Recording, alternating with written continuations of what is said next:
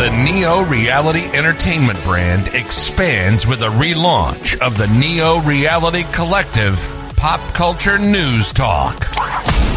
Your host, Eric Brown, gives his insights and thoughts in the ever-expanding news world of comic books, professional wrestling, gaming, TV, and movies. Be sure to donate to the brand and keep up to date with additional content on YouTube channels such as Neo Reality Entertainment, NRE The Wrestleverse, and NRE Pop Culture Omniversa.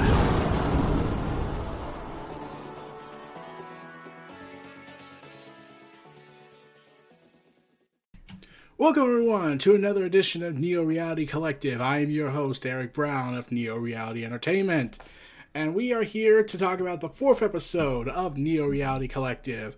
And we're going to try something a little bit different. So, the 3rd episode was over 3 hours long, and I thought that's a little too jarring for people.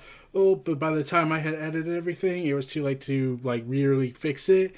So I said, you know what, I'm going to instead do another style, just to test things out and see how people react to it, where I would split the episodes into 2 episodes a week.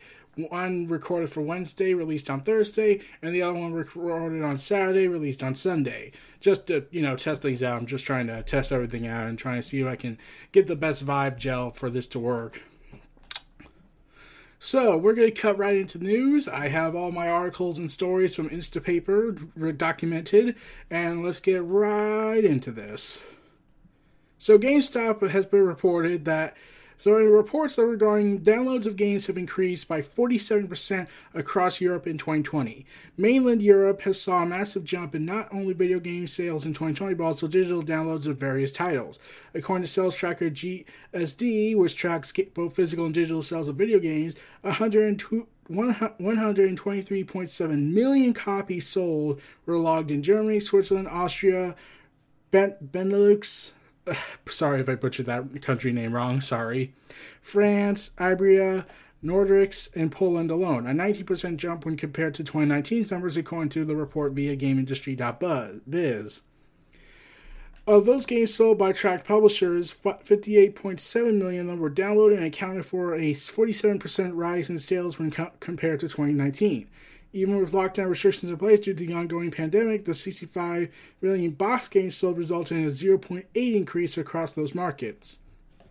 I mean, the internet exists and delivery systems have to be careful, so yeah, it kind of should be more expected that was going to happen, but we're still baffled, right? It's worth noting that those in particular sales numbers don't include Nintendo, Bethesda, CD Projekt Red games, as those publishers did not share digital game sales numbers with GSD. Looking at the top games sold in those markets, football was unsurprisingly the best-selling title, as FIFA 21 took the top spot in countries such as Austria, Belgium, Denmark, France, Germany, Italy, Netherlands, Norway, Portugal, Spain, Sweden, and Switzerland. The only exception here was in Finland, where NH21 reigned supreme. Yes, the EA market gambling. So, I'm pretty sure Europe's going to be pissed. What was a surprise, though, was Grand Theft Auto 5 taking the number 2 spot, and several older titles also landed in the top 10. While digital download data wasn't available, Animal Crossing's New Horizons by Nintendo still secured the number 3 position in GSD's top 20, which had the knockoff effect of causing 57% surge in strategy game sales. As for the actual devices that these games were played on, Nintendo Switch was the best-selling console of the year by a comfortable margin, as it outsold the PS4, which took second place at a rate of 3-1. According to data taken from Benelux, France, Switzerland, Nordics, Spain, and Italy, there was a 1.9% drop in sales, but 5.59 million consoles were sold in total. Revenue from those devices grew by 12% to 1.7 billion euros.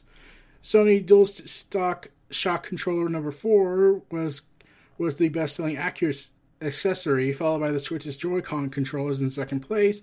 Xbox controllers were both Xbox One and Series X and S, with 820 million euros in revenue generated. The accessories market saw the 14% rise when compared to 2019. So, yeah, pretty crazy, right? I heard this and I was thinking to myself, oh god, so no one seems to really buy into the idea that the pandemic would see an increase in digital console sales and video games, since if we don't have anything to do, we'll probably lose our minds and blow ourselves up. Yeah, that sounds about right. So, yeah, I wasn't surprised when I heard all the sales increasing, but yeah, it was not surprising. Xbox director teases collaboration with Telsa for Halo Warthog, but it's early days. After Elon Musk tweeted his love for Halo, the Xbox marketing boss Aaron Greenberg followed up with suggested potential collaboration between Telsa and Halo, saying, "Sure feels like a Telsa Halo X Halo collab needs to happen at some point." He included hashtags for Telsa's Cybertruck and Halo's iconic Warthog vehicle, and another tweet Greenberg stressed that it is only an idea at this stage. If you like the idea, speak up, and maybe something in the future could happen. Who knows? You know, because we want to have chain guns on our cars like we're in the military and blow stuff up. Right? Telsa's Cybertruck, it was also the subject of a social media campaign for Cyberpunk 2077, with people seeing an obvious opportunity for two brands to collide. However, it hasn't happened yet, if it ever will. With Halo Infinite releasing in fall 2021, we expect Microsoft's marketing machine to kick into full gear over the coming months. But whether or not Telsa and Halo collaboration is part of it remains to be seen. For what it's worth, Greenberg also said on the Twitter that if people make enough noise, Microsoft might release an actual Xbox Series X mini fridge, but that hasn't happened yet either. Here's to hoping it does. In other news, Telsa just invested $1.5 billion in Bitcoin, leading to a rally in price to bring it to record levels. Damn you, market share! Yeah, so, would we like to see a Warthog? It'd be kind of awesome, but at the same time, you're like, are you sure we should do that?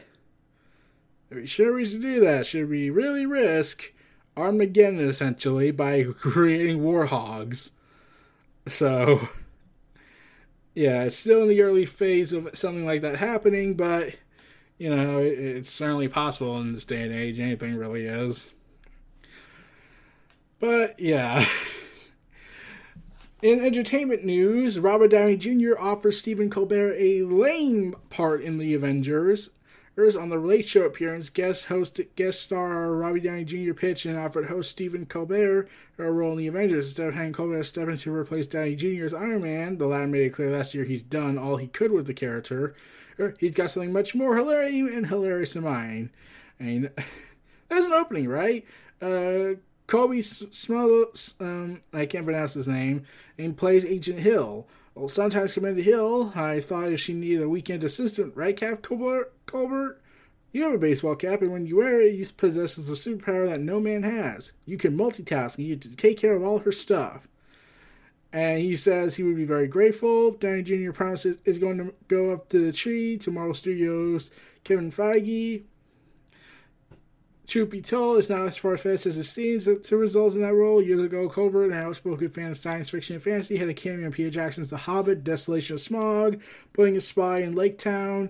At the time in 2013, Vanity Fair published a quick piece on it, which also had said some important photographic proof. Maybe he'll show up in a similar fashion in a future Marvel movie, or is this a super slick tease to Falcon and the Winter Soldier, which had recently debuted its trailer at the Super Bowl, which was awesome.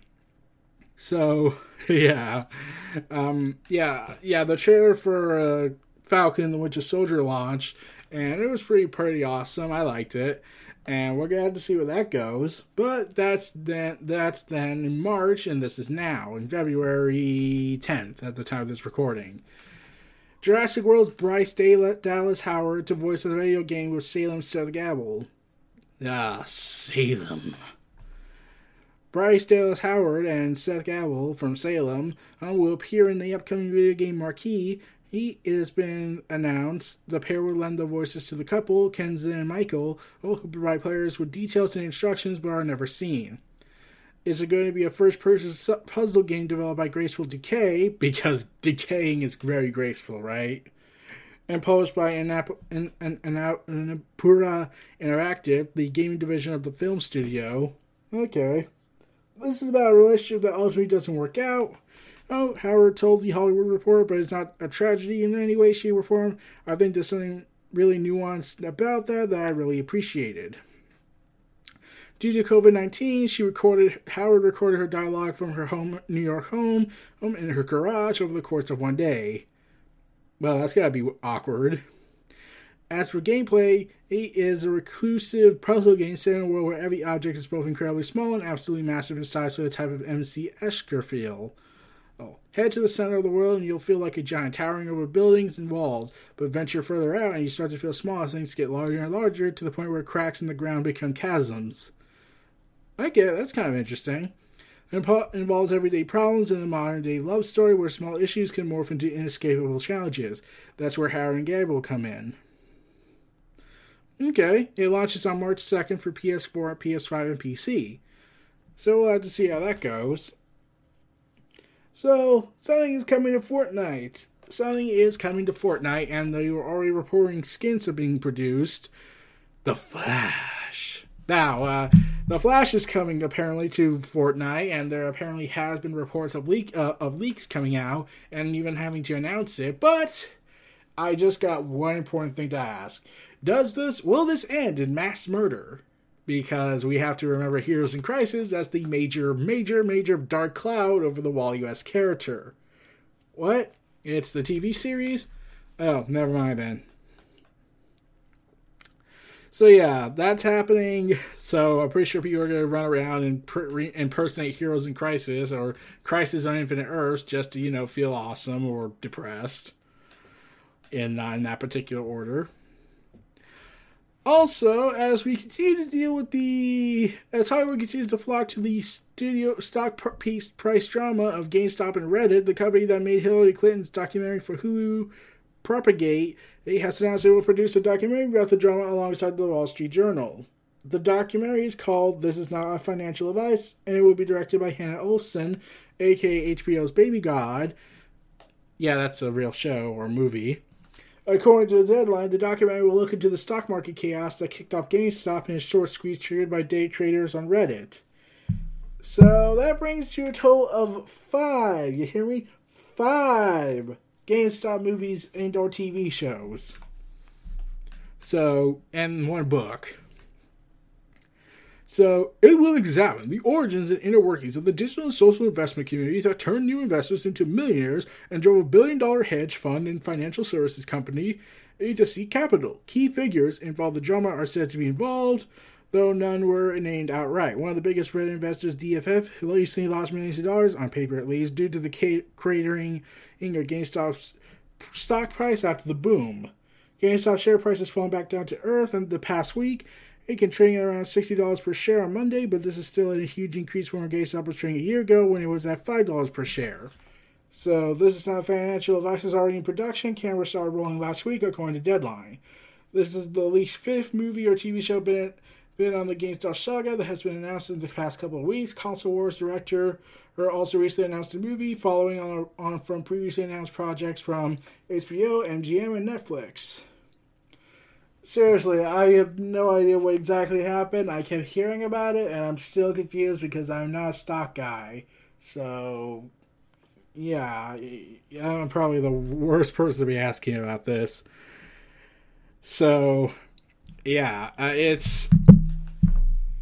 How is it that this got so much attention in terms of it getting 5 movies, 1 book? Should we be expecting comics? Should we be expecting a video game about it?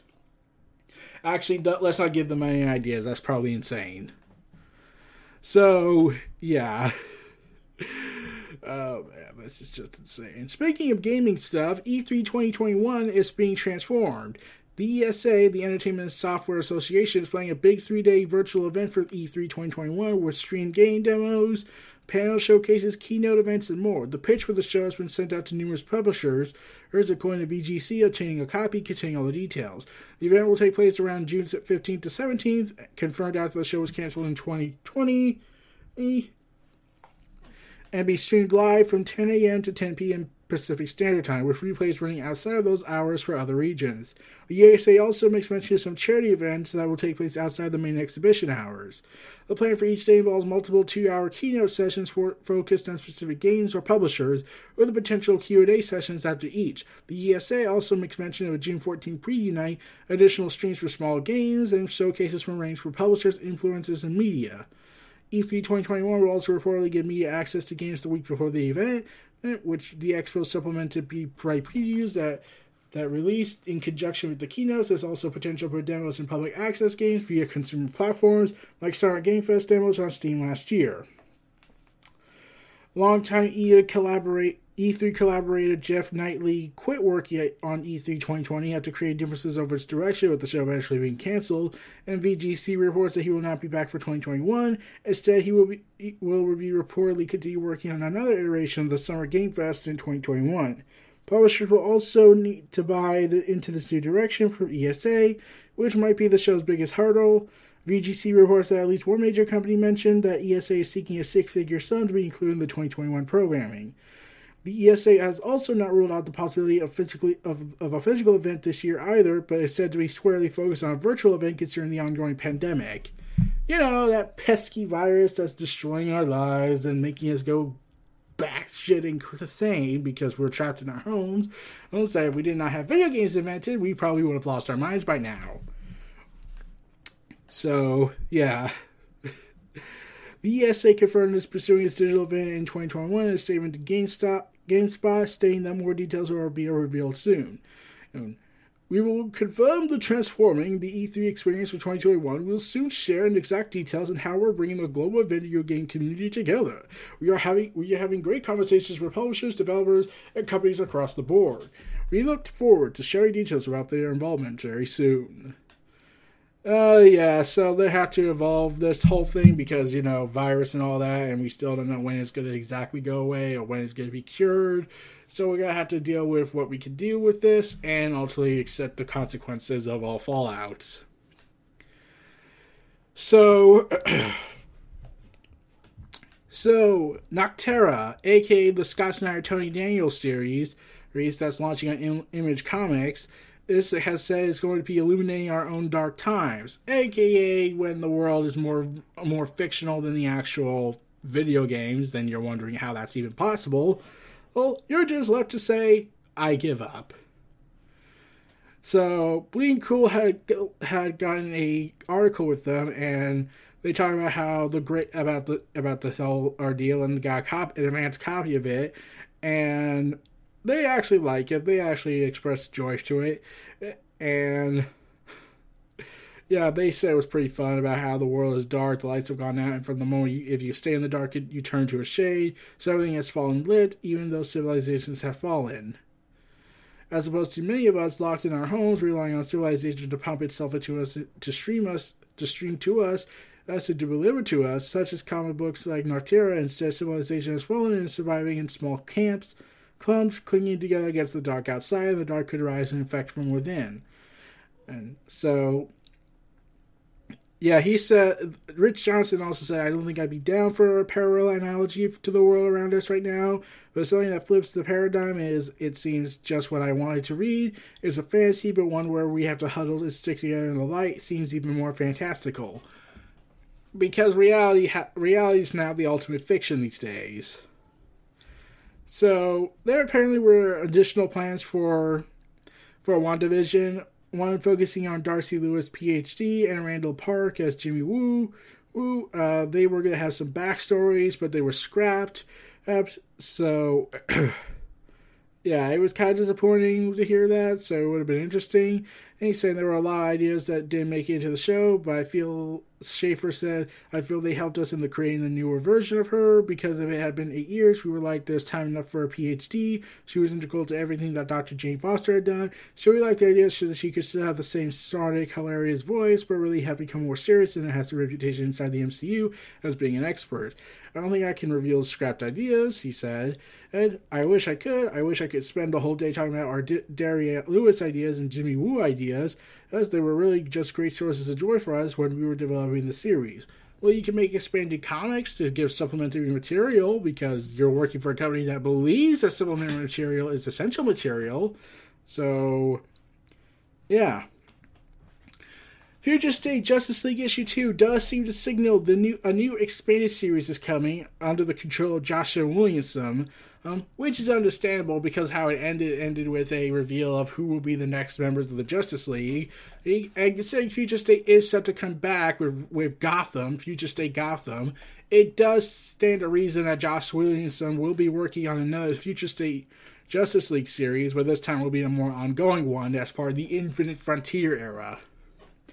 So I'm pretty sure I could work with that. I could definitely work with that. The X-Men villain team, the Dark Riders, have been remade as the Marvel's newest team of superheroes. A new team of mutants will debut in May. A team of monstrous mutants led by Magik, called the Dark Riders. Magik's Dark Riders will debut in May 5th. The X-Men Curse of the Man-Thing, the third in a 3-part limited series by writer Steve Orlando, who I interviewed, so I get to brag about that at least. Focused on the Man-Thing, whereas previous issues spotlighted the Avengers and Spider-Man, this will spotlight this new X-Men comprised of Marrow, Forearm, Shark Girl, Wolf Cub, Max, and the aforementioned Magik. Man-Thing is a tragic curse has been only revealed, but is under new management. Years ago, Dr. Ted Salas was ready to give up everything, either crack the SO2 serum, I think it's the super soldier serum, and deliver success to his growing family. Unbeknownst to the rest of the world, he did. Today, as cities spanning from the U.S. to Krakoa are besieged by fear-driven blazes, the Man-Thing must reckon with his past deeds to be a host to emerge renewed and rescue a world on fire. But fighting from his lowest means, the Man-Thing can rise to the highest, especially with the unexpected help comes from the X-Men's resident sorceress Magik, and her debuting team of monstrous mutants known as the Dark Riders. Magik will lead one of the most electric groups of mutants ever assembled, a fearsome mix of fan favorites and obscure delights. Okay, so this is part of the Reign of X. So I could say that boldly. So yeah, X-Men's Curse of the Man-Thing. It will be drawn by Empire artist Andrea. I can't pronounce the last name, so I would give up.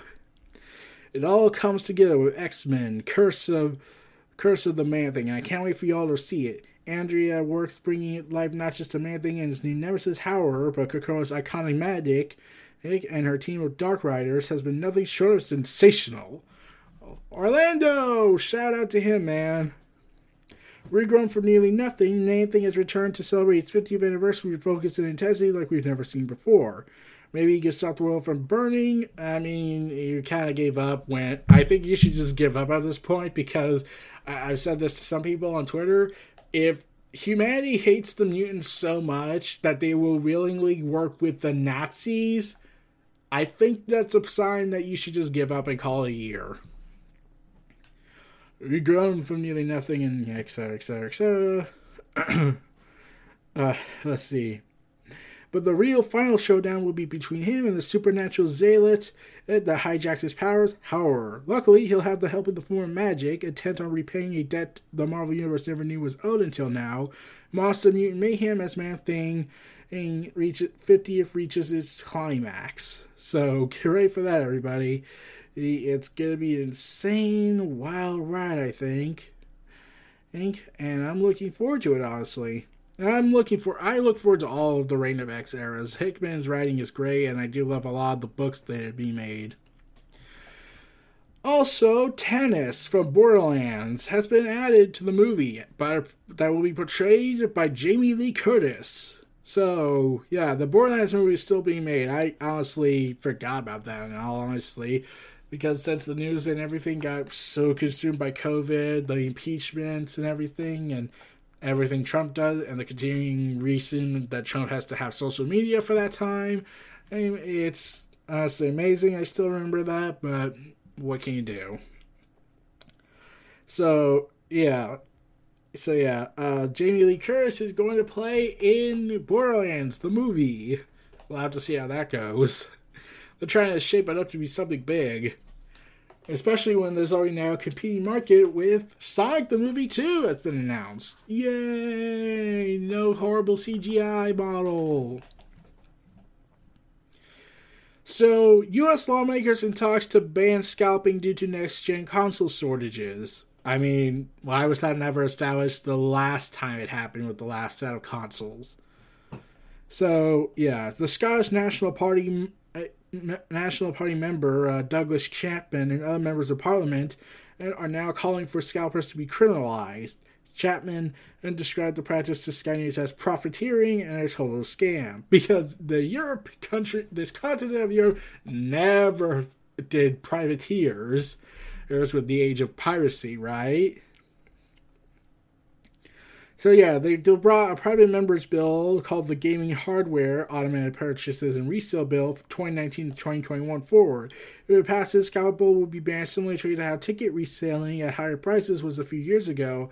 Chapman has acknowledged that the legalization is likely a long shot, but said it was one of the actions available to him in order to make the government take responsibility for the issue. Oh, okay, you're asking too much. The government will never take responsibility for their own actions or for the citizens' actions. You're asking too much from governments these days, man. In response to an early day motion, Chapman submitted in December, Minister of State for Digital and Culture Caroline Dinenage. Officials are discussing the issue with the Trade Association for the video game industry.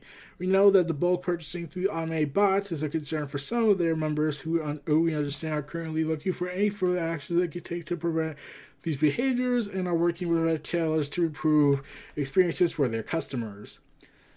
The Department for Digital Culture, Media, and Sports spokesperson has said it has no further comment at this time.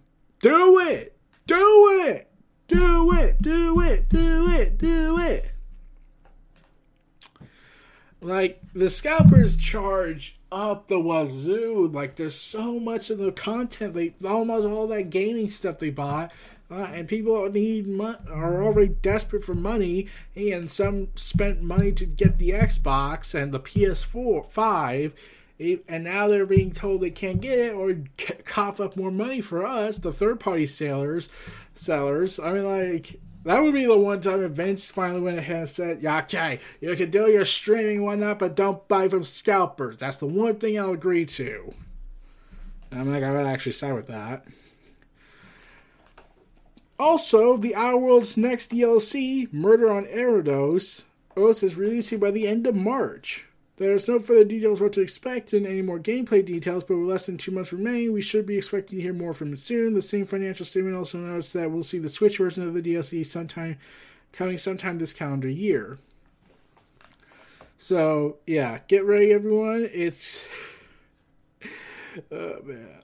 It's going to be a fun, wild ride with Outer Worlds. It's been fun for a lot of people and makes Fallout obsolete, so we'll have to see that. So, there was an interview by Silent Hill that was pulled from YouTube after the composer seemingly teases a new entry. So, yeah, this is what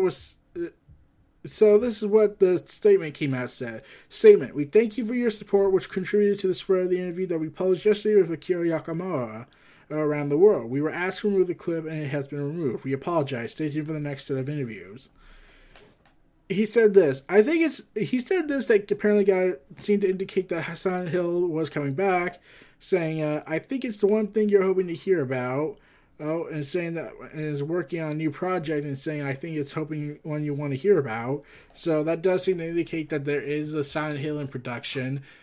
It's by Konami and not Kojima probably, so I pretty much give up hope. Also, in other depressing news, GTA 5 has sold more than 140 million copies. So, yeah, it looks like at this point, they might as well just make a standalone product called GTA Online and have that be an endless content stream, and then just make standalone single-player games for that, like a separate division. And, like, they could do that, but I'm pretty sure they won't. Because $60 is $60 or $40, $50 is more expensive, is more lucrative than $5 online online downloads like they did with Red Dead Online. Yeah. A year after saying it will release 93 games in 5 years, Take-Two says it will release 93 games in 5 years. After a full year announcing it planned to release 93 games in the following 5 years, Rockstar's parent company, Take-Two Interactive, has once again said it will release that many in the next 5 years. This number comes from an earnings call in which the company gave the very specific number without acknowledging that a year had gone by since it first gave that number, or outlining how it's releasing over the last year fit into that planned roster of exactly 93 titles. When asked on the interview on the call to elaborate how the last year had impacted the number, Take-Two president indicated that 93 titles in 5 years as a benchmark that begun in 2020. Yeah, except that was probably bad timing. Also, EA acquires Glu Mobile for $2.1 billion, one of the biggest gaming acquisitions ever. Now, Glu Mobile is probably the developer that are behind and heavy-hitting franchises such as Diner Dash, Disney Sorcerer's Arena, Dota Universe, Tap Sports Baseball 20, and Kim Kardashian Hollywood, Deer Hunter, and others. So basically, they're trying to make more macro-transaction deals. Got it. Later this week, we will be hearing about Anthem's next future, depending on EA's upcoming internal review, as it's been obtaining the balance, and Anthem Next was set to be a redo of sorts for Anthem, which quickly lost traction with players. BioWare handed Anthem to BioWare Austin, and which specifically works on live projects such as Alt Republic. BioWare Austin executive producer Christian Daly became the face of Anthem Next, writing 3 blog posts about Anthem Next's development throughout 2020, but according to the report, Daly left the Anthem team in December as part of a management shakeup. BioWare's Casey Hudson and Mark Dara also left. In his development blog, they detailed some changes to the team considered for the Anthem Next, including the update of the loot drops, weapons, the javelins, and all these other details. But yeah, it seems like will be the death note probably for Anthem, and depending on what goes next. So this will be a future internal review, so we'll have to see where that goes. Do or die. We got a first look at Jared Leto's Joker and Zack Snyder's Justice League, which looks remarkably better than the one that we got in Suicide Squad, and not the on-your-nose kind. I saw the image, and I was thinking, Joker looks like that guy who would... The Jared Leto's Joker now looks a little bit more traditional, but also looks more like a butcher Joker, like Joker who has fun and relations with butchering live cattle. Yeah. So Zack Snyder told Vanity Fair, the Joker's really one of those things I've thought in retrospect, but I will say that it was always my intention to bring the Joker into that world. So, Snyder thought he would eventually bring the villain into conflict with the Batman in a later project, but after falling out with the studio, he realized that probably will never happen. Instead, when given the opportunity to finally finish Justice League his way for HBO Max, he asked for additional photography to fit Joker into the 4-hour epic debuting on March 18th. The only real rule about depicting the Joker on screen is that you have to put your own twist on the monster. Variation is not just allowed, but expected. In this case, Snyder chose to cast his Joker as Leto, who played the part in an entirely different film in David Ayer's Suicide Squad in 2016. Gone are the face tattoos and slick-back emerald undercut hairstyle of the movie, replaced by a Vicious that looks like a creature who crawled out of the basement of a long-abandoned insane asylum. Maybe he did, maybe he not, but yeah, from what I was seeing, and he's wearing a hospital gown and a surgical mask in the photos for Snyder's release exclusivity to Vanity Fair, which the director says is probably a remnant of his escape into the wild where the world fell. In some of his Justice League scenes, Jared Leto's Joker also sports bulletproof vest fashion and with grimy law enforcement badges. He has a ton of badges. Those are his trophies. So there's been a reveal that, yeah, this is in fact not the Joker from Suicide Squad, or even the Joker or even the Joker where he's at right now. It is instead Nightmare Joker, a Batflex's version of the world when he visions Darkseid's take over the Earth. Oh, man. So, yeah. And they describe Joker as sort of Ghost of Christmas yet to come, supplying motivation through terror. Snyder said the cool thing about the scene is that it's Joker talking directly to Batman about Batman. It's Joker analyzing Batman about who he is and what he is, and that's the thing I always felt fans deserved from the DC universe. That is to say, the Jared Leto Joker and Ben Affleck Batman never really got together. It seemed uncool to me that we would make it all the way through this incarnation of Batman and Joker without seeing them come together. The scene explains why Batman had the Joker card trapped in his gun that you see in Batman v Superman, and the director says on his 2016 memo was also hinted that Joker murdered the Cape Crusader sidekick, showing an absent robber spray painted with the haha jokes on you, Batman. And Snyder revealed, I always wanted to explore the death of Robin if there ever was going to be a next movie, which of course there probably won't be. I wanted to do where the flashbacks we learned how Robin died, how Joker killed him, and burned down Wayne Manor, and the whole thing that happened between he and Bruce. The Joker's plan was to show how they become like this, how he hurt him in a way that no one really has, other than losing his parents is probably the most significant personal injury to his life. Again, you are confirming what should have been said in Batman v Superman Dawn of Justice. You should have had Batman and yell at Alfred all of a sudden when Alfred's trying to convince him that Superman's not the enemy, and Batman and Bruce would reference saying, how many more children do I have to see die in front of me, right, Alfred? Because that would have given clarification that Batman's all of a sudden killing and gunning stuff down. And it was because Joker killed Robin. Except this was probably much darker because not only did he apparently kill Robin, he found out who Batman was, burned down Wayne Manor, and if I had to take a guess, he could also likely have killed Selina Kyle, which, Joker would probably be jealous of because, Joker and Batman are the love interests to each other, not Selina Kyle and Bruce, because that's just stupid from Joker's perspective. Yeah, so yeah, I'm excited to see what this version of Joker will be. We're going to have to see.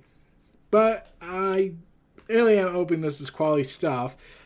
But we'll have to see when Justice League comes out. But that ultimately will depend. You hear me? It will depend on how good it is. And if Zack Snyder is able to get what he wants out of all this, then I say that could also benefit everyone else too in this.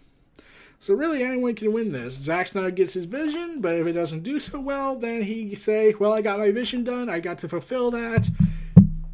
I got to tell the story I wanted to tell and not be manipulated with the tragic passing of my daughter and have my work be butchered because they were asked to exploit my tragic issues because Warner Bros. Is the devil, essentially.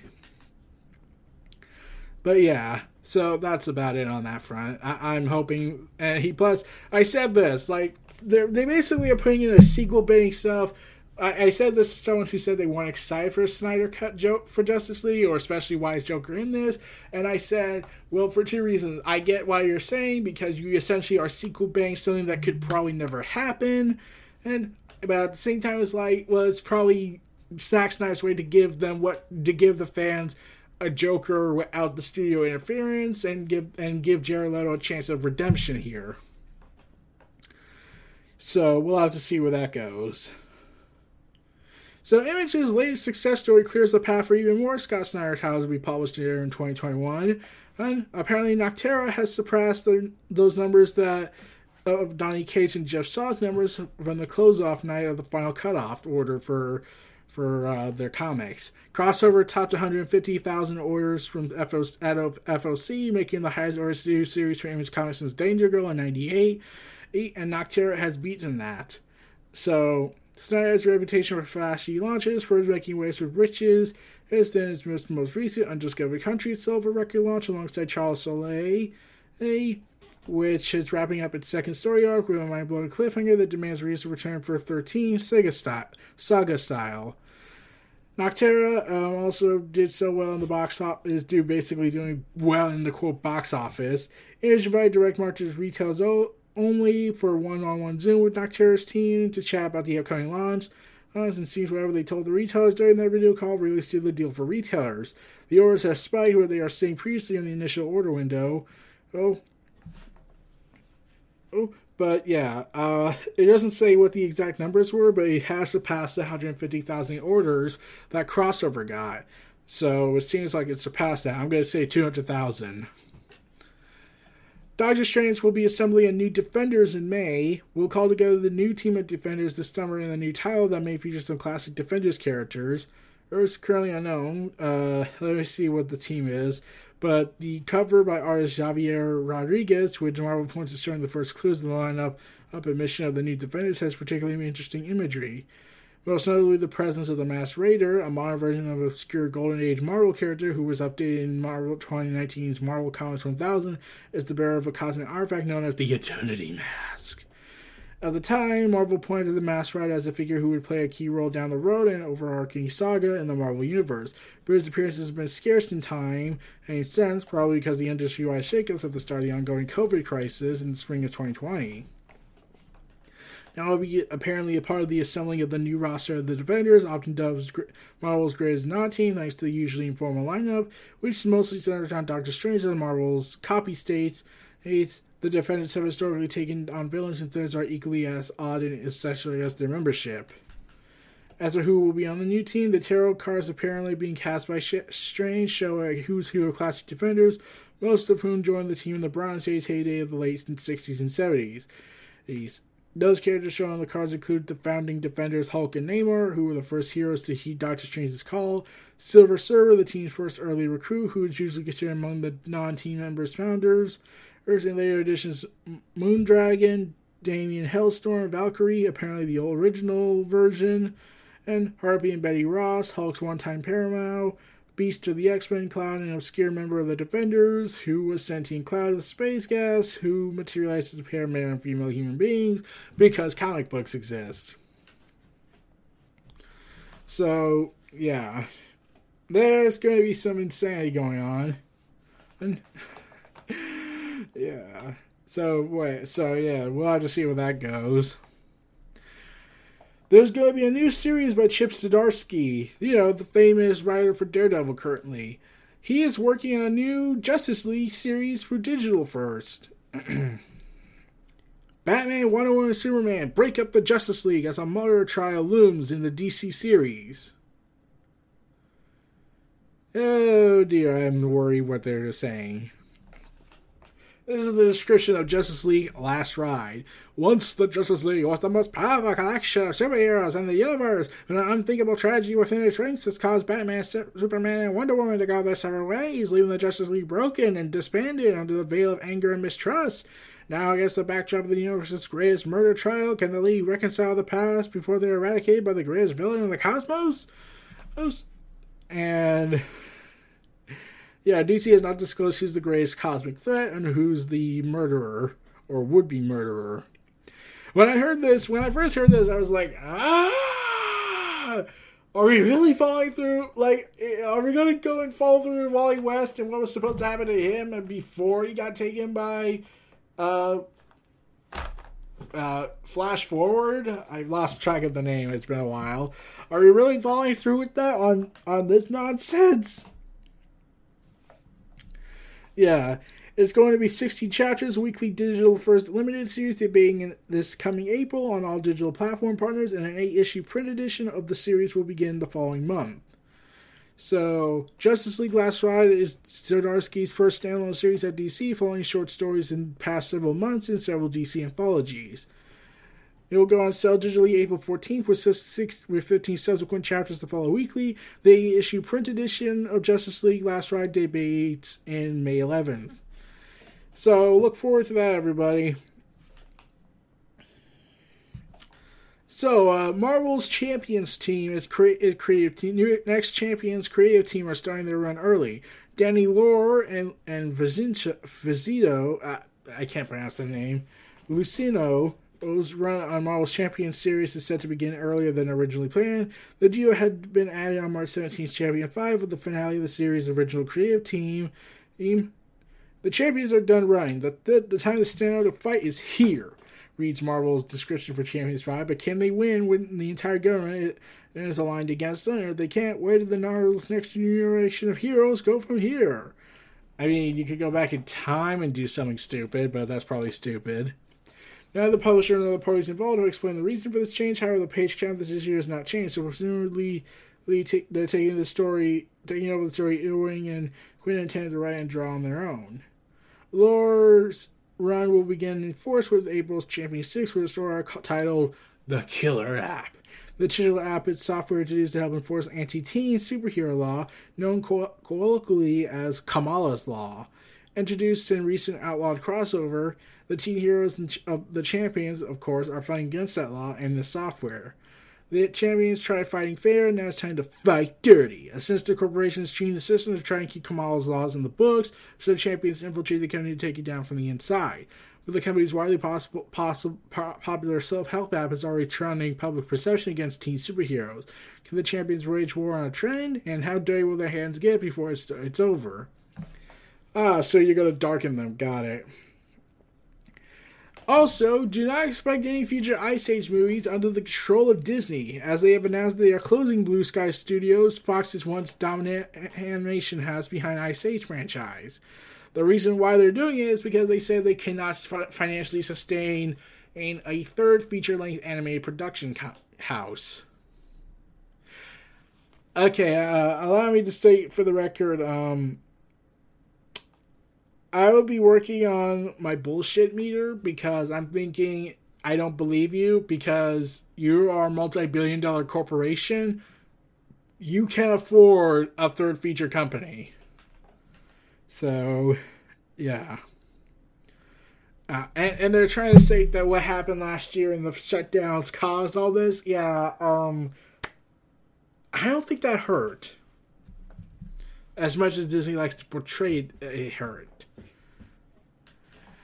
So Tom Holland has denied that Tobey Maguire and Andrew Garfield will be returning for the Spider-Man 3. During an interview with Esquire, Holland, who has played Spider-Man in the Marvel MCU, strongly dismissed the rumors that both Maguire and Garfield were reprising their respective roles in the untitled Far From Home sequel, which officially entered production towards the end of last year. No, they will not be appearing in this film unless they have hidden the most of the massive piece of information from me, which I think is too big of a secret for them to keep from me. But as of yet, it will be a continuation of the Spider-Man movies that we've been making. But especially since Tom Holland has been known to lie and also, not be trusted with documents, I'm pretty sure Marvel's like, yeah, we're not telling you how the story's going to go. Crash Bandicoot 4 will be getting an upgrade to PS5, Xbox Series, and Switch in March. So get ready for that, everybody. The upgrade's coming. Also, because we have to destroy our childhood nostalgia, there will be a live-action Powerpuff Girls series pilot ordered by CW. The series will answer the question of whether or not the former team reunites once more when their crime-fighting skills are needed again. But they will center on the girls who are now disillusioned 20 years, something years old, who resent that they lost their childhood to years of fighting crime.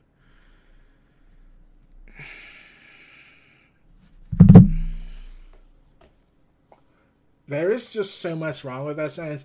So, okay, I get what they're trying to say in context of the story, but there was, as far as I recall, there was never a sign where they thought they wanted more. As far as I know. As far as I know. In fact, this comes off as more like the network's trying to say, oh, you got to hate what they did in the shows that you loved growing up to. You have to hate it because they hate it and everyone should hate it. Because we're edgy.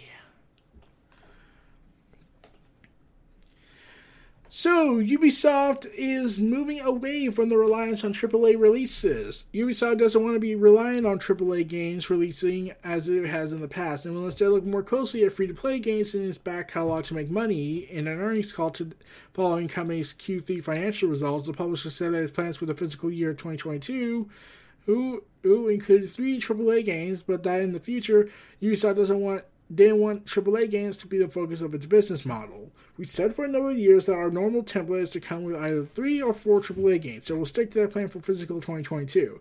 We are progressively, continuously moving forward with a model that used to be our only focus on AAA releases to a model where we have a combination of strong releases and strong back catalog dynamics, but also complementing our program for new releases with free-to-play and other premium experiences.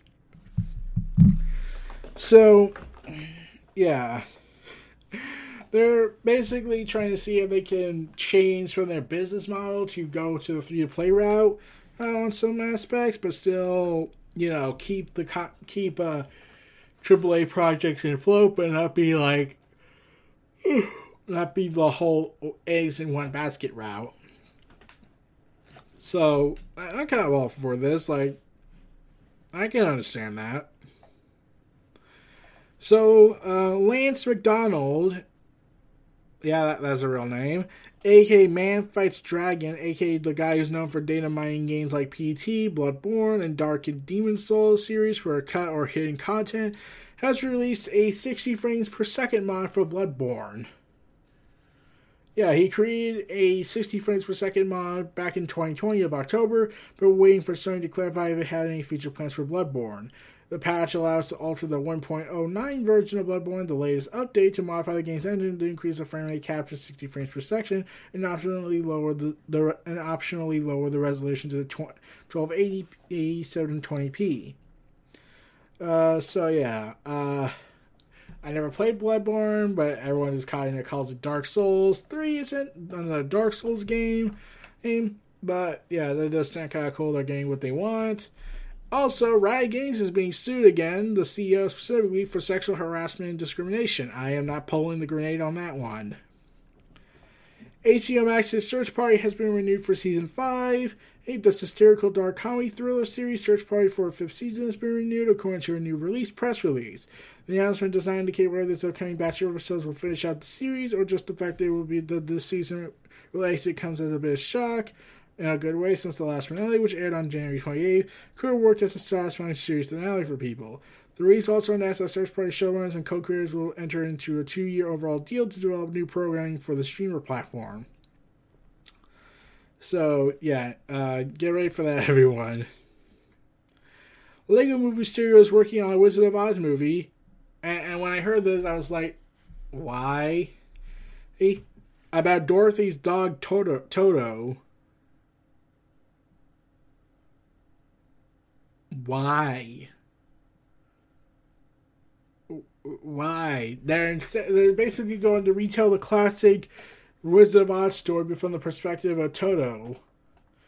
And it's from the 2017's children's book of the same name from the author Michael, I can't pronounce that. And I'm thinking, why? As much as I hate it, a remake or a reboot I get, but it'd be like if you wanted to remake The Phantom Menace and have it from Jar Jar's perspective. Actually, considering what Jar Jar was supposed to be originally, I actually find that kind of interesting. But that's beside the point. That's what could have been. What we got now is completely different from the one that was planned for Jar Jar Binks in, George Lucas's head. So, yeah.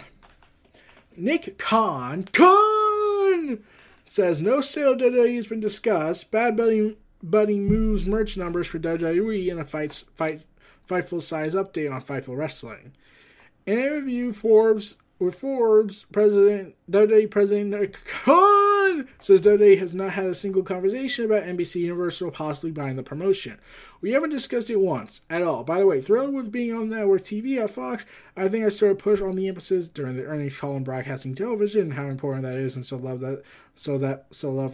what we're doing with NBC. But no, that's not. But no dialogue internally or externally or anything like that. And he revealed WWE will be doing a lot more businesses with Bad Bunny. And I'm just thinking, why? Because mainstream reasons. AEW is also set to release 2 albums in March with women's and 8-bit themes. So, yeah.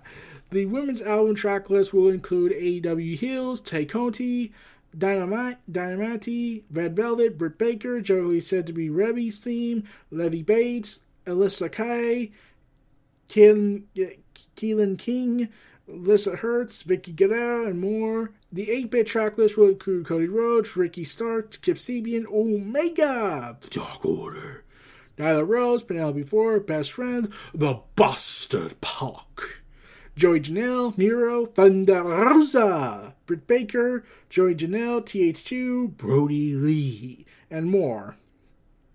Coming out in March, so get ready for that, everybody. Sarah Logan Eric of the Viking Raiders, or Viking Experience, or Viking Warriors, or War Machine, and welcome their baby boy into the world. Raymond Castro. After 44 hours of labor, both mama and baby are happy and safe. So congrats to the newlyweds. Now let's hope that no one goes ahead and starts posting drama on the internet where they threaten to kill the baby under the guise saying it was just born. Seth Rollins and Becky, please tell me you have guns ready for you, because I'm pretty sure they should. GCW announces the Collective Remix for WrestleMania 37 weekend. Fightful Select reported that the Collective Remix will take place on April 8th to April 10th at the Cuban Club Courtyard in Florida. Shows will run at 20% capacity, and COVID-19 safety procedures will be strictly enforced. So, get ready for the Collective. Insanity awaits.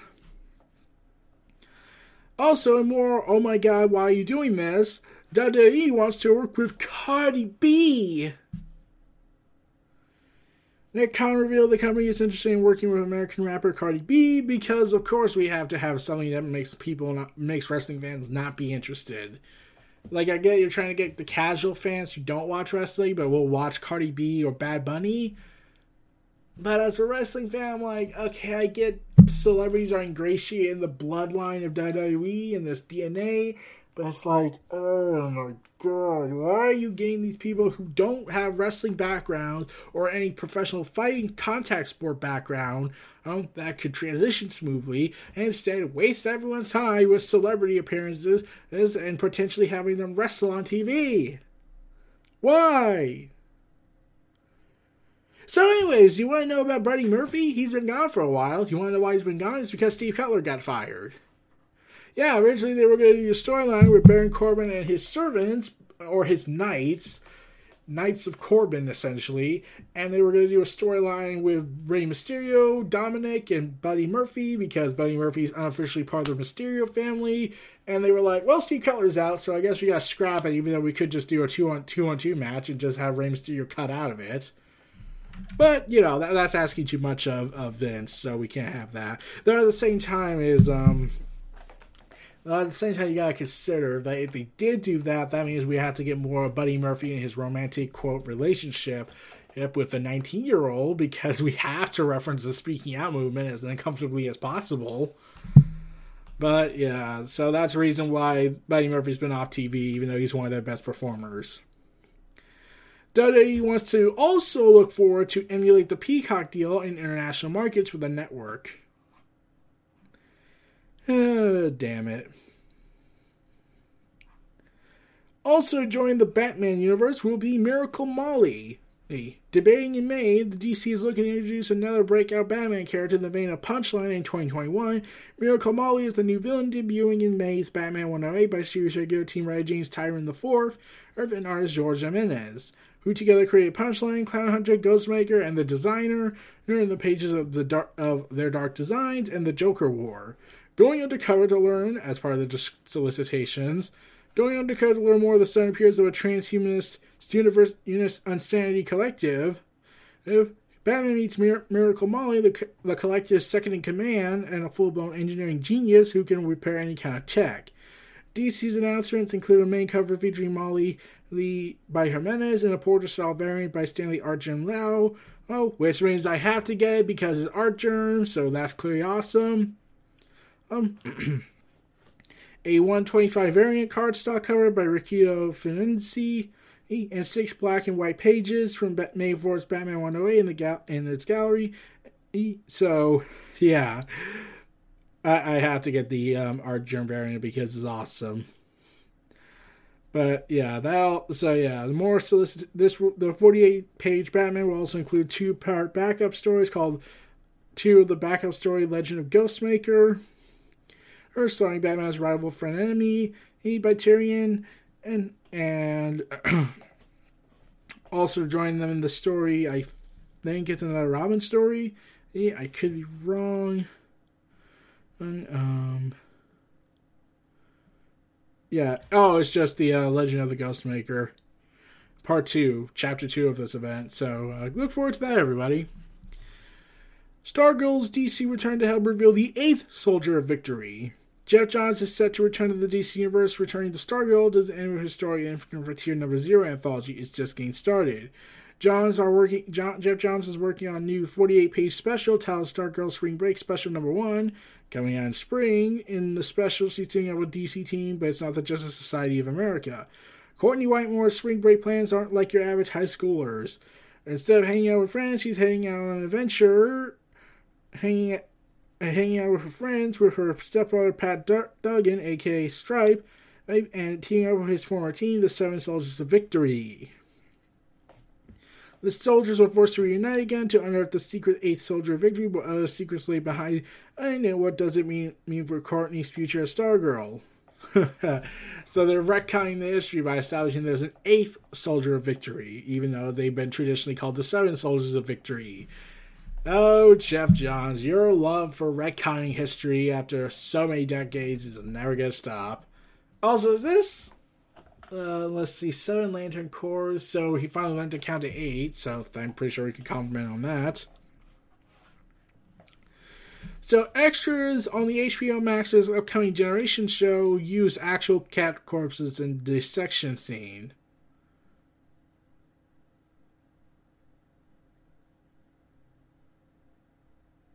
Okay, yeah, that's gross. So, yeah, so... Yeah, they had extras saw the cat corpses, the legit cat corpses, and the extras quit. Got it. Tales from the Borderland is going back on sale for the first time since 2019, and it will be published for the first time since 2019. Telltale Games' Tales of the Borderland will be back in stores on February 17th.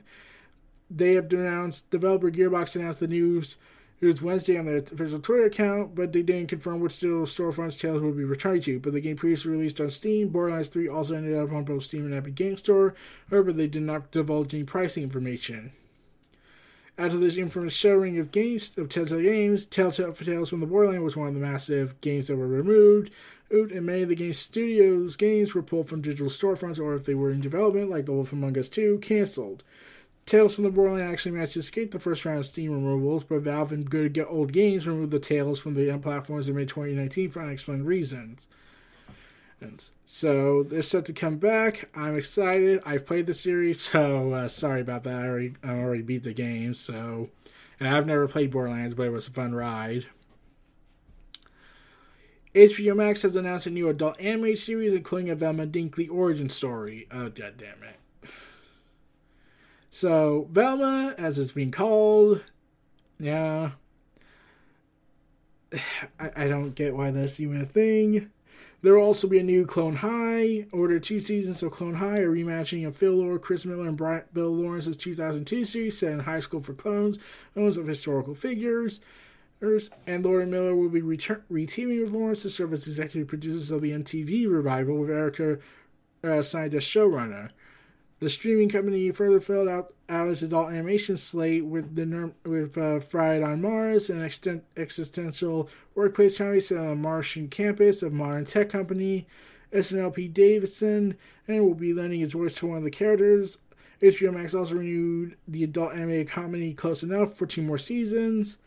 And so, yeah, this is the streaming wars, everybody. We gotta get as much content as possible. Toni Storms revealed that her move to NXT United States roster was supposed to happen much sooner, but, there was a pandemic, so, yeah. And does anyone remember Bobby Roode, a.k.a. Robert Roode? Yeah, I forgot he even existed, and he's, champion in the tag team division? Yeah. Yeah. Jey Uso was originally scheduled to be in the men's rumble, but he wasn't medically cleared on January 31st, and an alternate had to be found. Angel Garza was set to also be briefly in the match for a comedy spot, but then he went with Otis. On the women's side, Reckoning had to be pulled from the rumble after she tested positive, and her boyfriend Keith Lee failed to appear in the men's match, most likely because he was in contact with her. And then they pulled from the rumble has recently come to light from a report of Fightful Select. Bobby Roode, a.k.a. Robert Roode now, was scheduled to appear, but Glorious One was unable to compete for unknown reasons. Yeah. So, no idea what happened there. So, we're going to end this day with one last big piece of news. Reporting this from Fightful Select to be exact. WWE's Bad Bunny merchandise has brought in over $500,000. $500,000. Why? Why? Why? Why do the good die young? Those bastards. Now we're gonna have more Bad Bunny on TV. And I don't even know who that guy is other than the Booker T album, but I ultimately did not care for it. Now we have to deal with him more. He's also rumored to be teaming up with Damian Priest to take on Miz and Morrison. So I'm just going to say this for the top of my pessimistic viewpoint of the world. Damian Priest has been demoted from promising superstar that could break the glass ceiling with being an NXT guy, like Elias almost did. But now he's been reduced to he's just a filler character for someone else's storyline. It's not even a professional wrestler. He's just teaming up with a celebrity rapper. God damn it. So, yeah, sorry if I'm pessimistic about that. I want to hope for the best for Damian Priest, but if this is Vince, he's giving me no benefit of the doubt. So, yeah. That was about it for my selected news for Wednesday. You'll be seeing this episode posted on Thursday. But this was Neo Reality Collective. Feel free to donate to the brand and everything. Stay tuned for more. I'm looking forward to it. And I'll see y'all next time. Take care. Be sure to donate to the brand and keep up to date with additional content on YouTube channels such as Neo Reality Entertainment, NRE The Wrestleverse, and NRE Pop Culture Omniversa.